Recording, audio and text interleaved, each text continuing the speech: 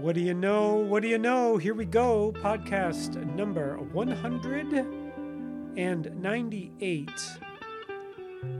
This podcast is just about some time that I spent in Seattle working in a group home. Yes, when I moved to Seattle in the early 90s, a great time to be living in Seattle.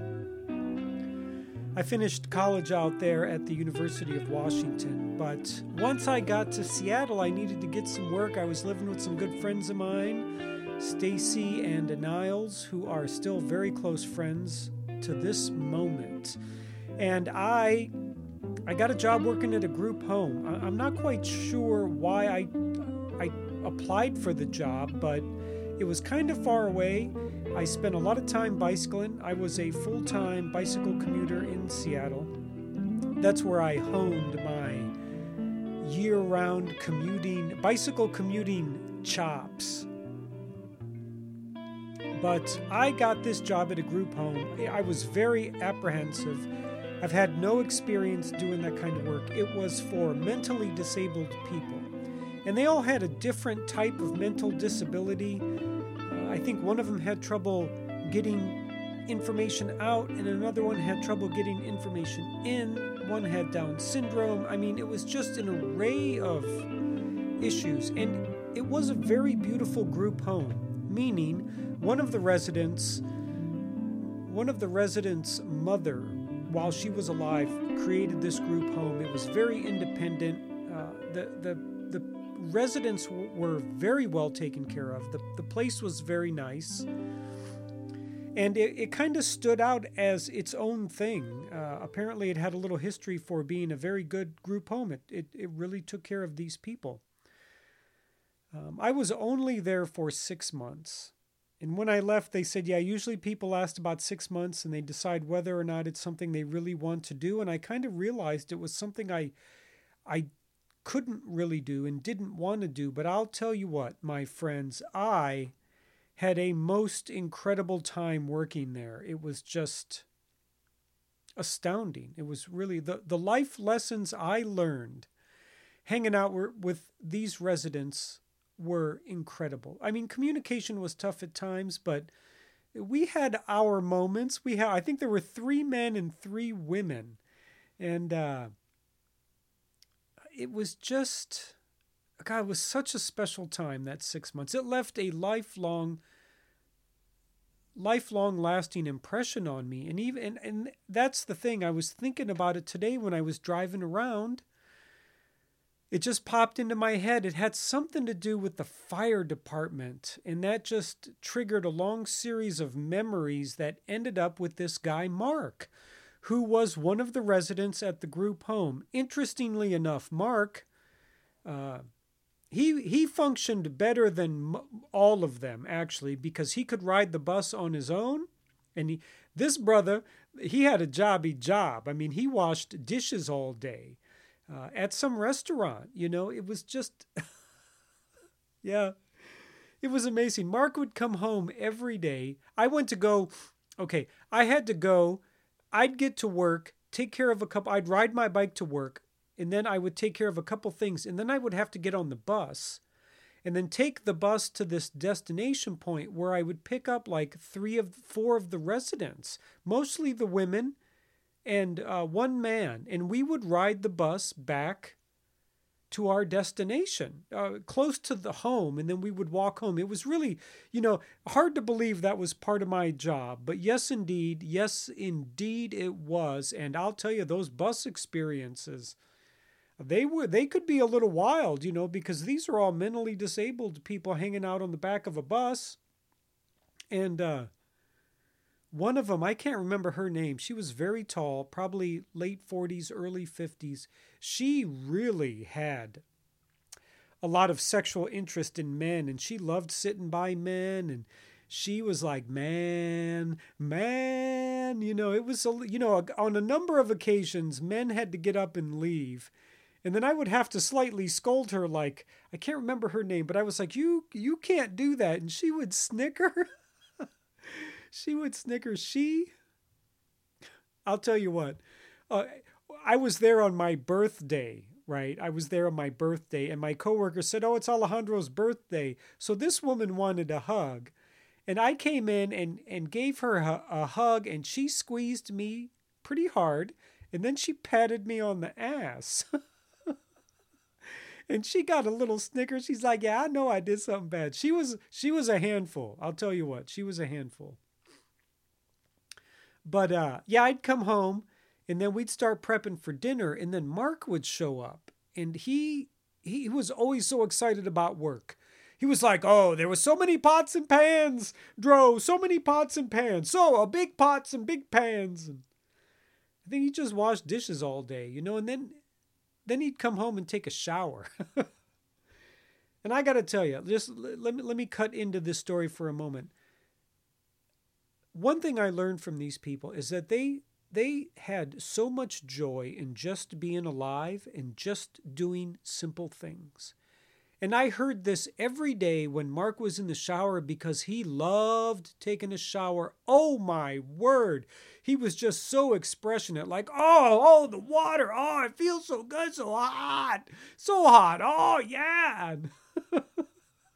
Then he would come out and tell me how great his shower is, or how it was. And I was like so amazed. The simplicity of a shower and just working, taking the bus home and working, and then we would sit down and eat. And oh my word, it was like a carnival of joy. All the food noises and how much they just loved eating the food, and everything tasted so good, and they were always so happy.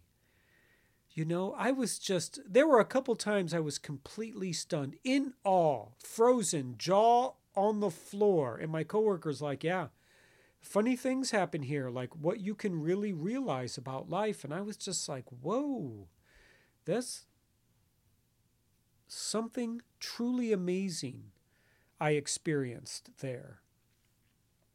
And then, one time, we had some fire workers, like people from the fire department show up. And Mark was an interesting guy. He loved policemen and firemen, that kind of thing. And, an employee from the the fire department showed up, and Mark was so excited. You almost couldn't contain him. He was like a bull in a cage. He's like, "Oh, the fireman's coming, the fireman's coming." And well, the employee showed up, and it was a woman. It was a firewoman. And Mark looked so confused. I mean, this brother looked so confused. He's like, "What, Dro, what's going on?"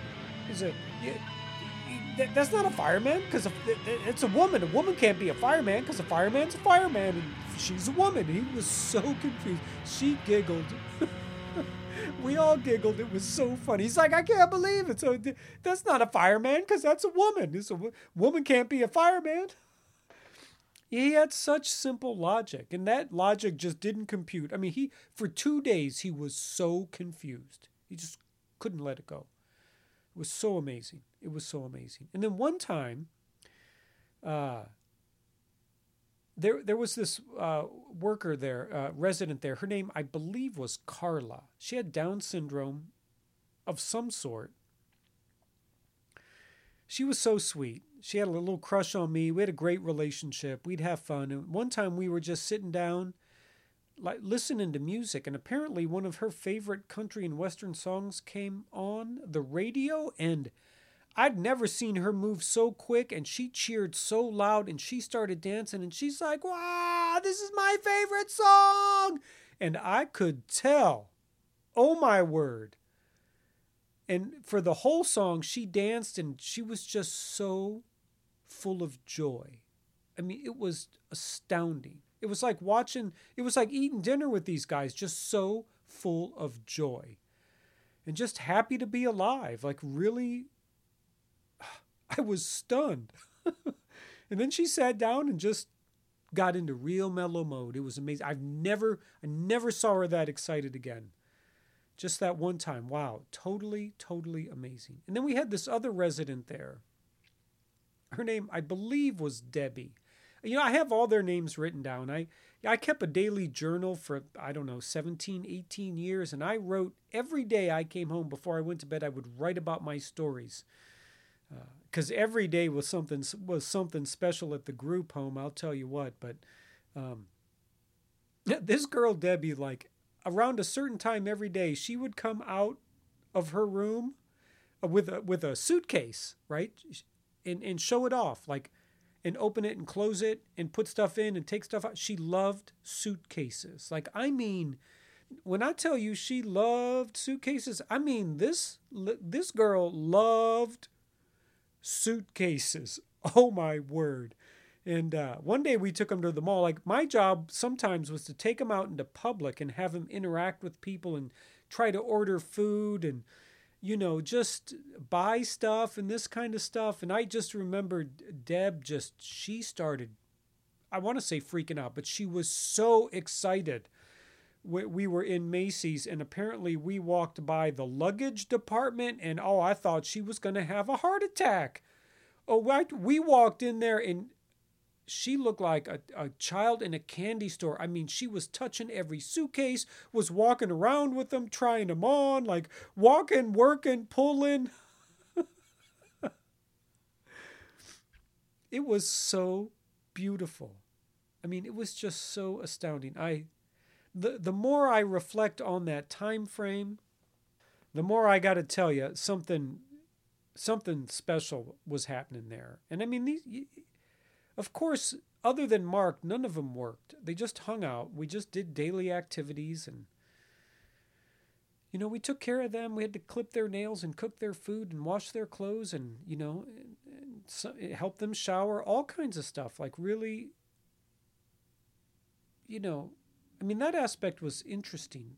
Slightly, just something I'm not used to. Let me put it to you that way. But wow, just to see how much joy they had in the simple things in life: eating food, listening to music,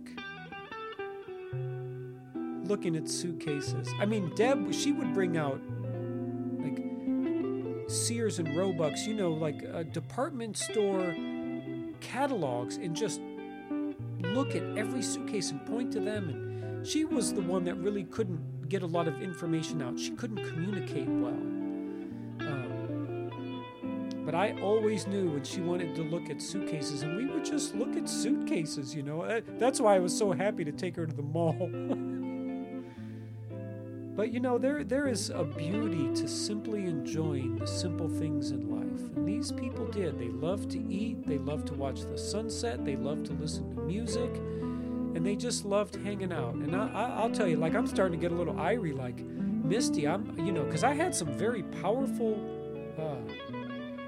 experiences with this crew. Yeah, I took the 3 men out once. We went and had beer. Oh, they were so happy. Oh, my word. We went to the pub. We had a beer. And one guy, he loved smoking cigarettes. He's like, oh, yeah, we're men right now. We're hanging out. We're men. Yeah. And then this other time I took Mark. We went to go do work. Like plant trees. I can't remember how we got there. This memory just popped into my head. And Mark was always like, Dro, what are we going to do? What are we going to do? I was like, we're going to do some hard work. He's like, oh, hard work in the sun, this kind of thing. And yeah, he was working hard. I mean, like digging a hole. I mean, this brother could dig a hole. Oh my God, and put a tree in there. Oh yeah, he was working so hard. And I was like, Mark, you're working so hard. I was like, can I get you something? He's like, oh, Dro, I want to drink a beer in the sun. He's like, after you work hard, you should drink a beer and sit in the sun. So yeah, man, I snuck off. Real quick, I snuck off, and I got a beer for him and me, and we sat on this little bridge in this park, and the sun was shining, and we drank a beer, and he was so happy. He's like, oh yeah, he's like, I work hard like a man. I drink beer. This is good. Like, he was so happy. He was so thankful that I let him drink a beer in the sun. And I think about all these things during the pandemic that, we struggle with and we take for granted, or at the same time we kind of appreciate. But, I think just leaning into the simple things in life, like good meals and good music, and just time with family. We would sit on the couch and listen to music for an hour. That was our nightly activity, sometimes a little television. And, I've spent most of my day today reflecting on my time working with these residents at the group home in Seattle, and it changed my life. It really did. I learned some very special things from these people about what it means to just have joy in life and really to just have such deep appreciation for the simple things. Taking a shower, going to work, eating good food, feeling the sun on your face. That's what Mark said. He's like, oh, it's so amazing to feel the sun on my face and drink a beer after hard work. And I thought, you know what? It does. Yeah. So today I've been thinking about that crew and that time in Seattle and all the special things and moments, all the special things I learned and all the special moments I had. And there's got to be hundreds of them. And today, my friends, I just shared a few with you. And, today I'm just appreciating the simpler things in life because, my arm still hurts a lot and it's hard to do a lot of things. So I'm taking it slower. I'm slowing down and really just looking at the really simple, beautiful things in life. And my aspiration is that we all lean into that a little more, that we just strive to take more joy in our daily existence. And with that, my friends, I'm going to bring it to a close. Podcast number 198, One Hand Speaks, Storytelling Podcast, my friends. Tune back in. We're going to be doing more next week. And as my mama likes to say, stay safe. Be cool. See, I told you. He's strange and wonderful. Hey, thanks for tuning in. This is Alejandro with One Hand Speaks. Find me online at onehandspeaks.com and all your social media outlets.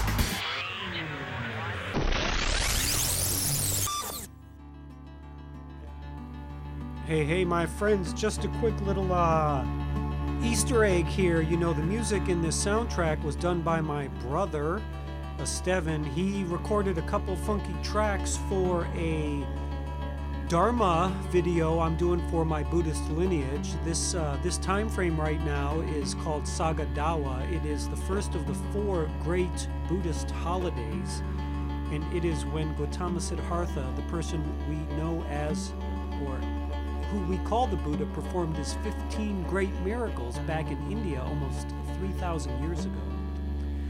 I don't know if any of you out there believe in miracles. I am a true and deep believer, but I had to work on a day 15 miracle. That's the inexhaustible samadhi food. And I'm just using his soundtrack for this podcast. So just a little Easter egg for you. Yeah.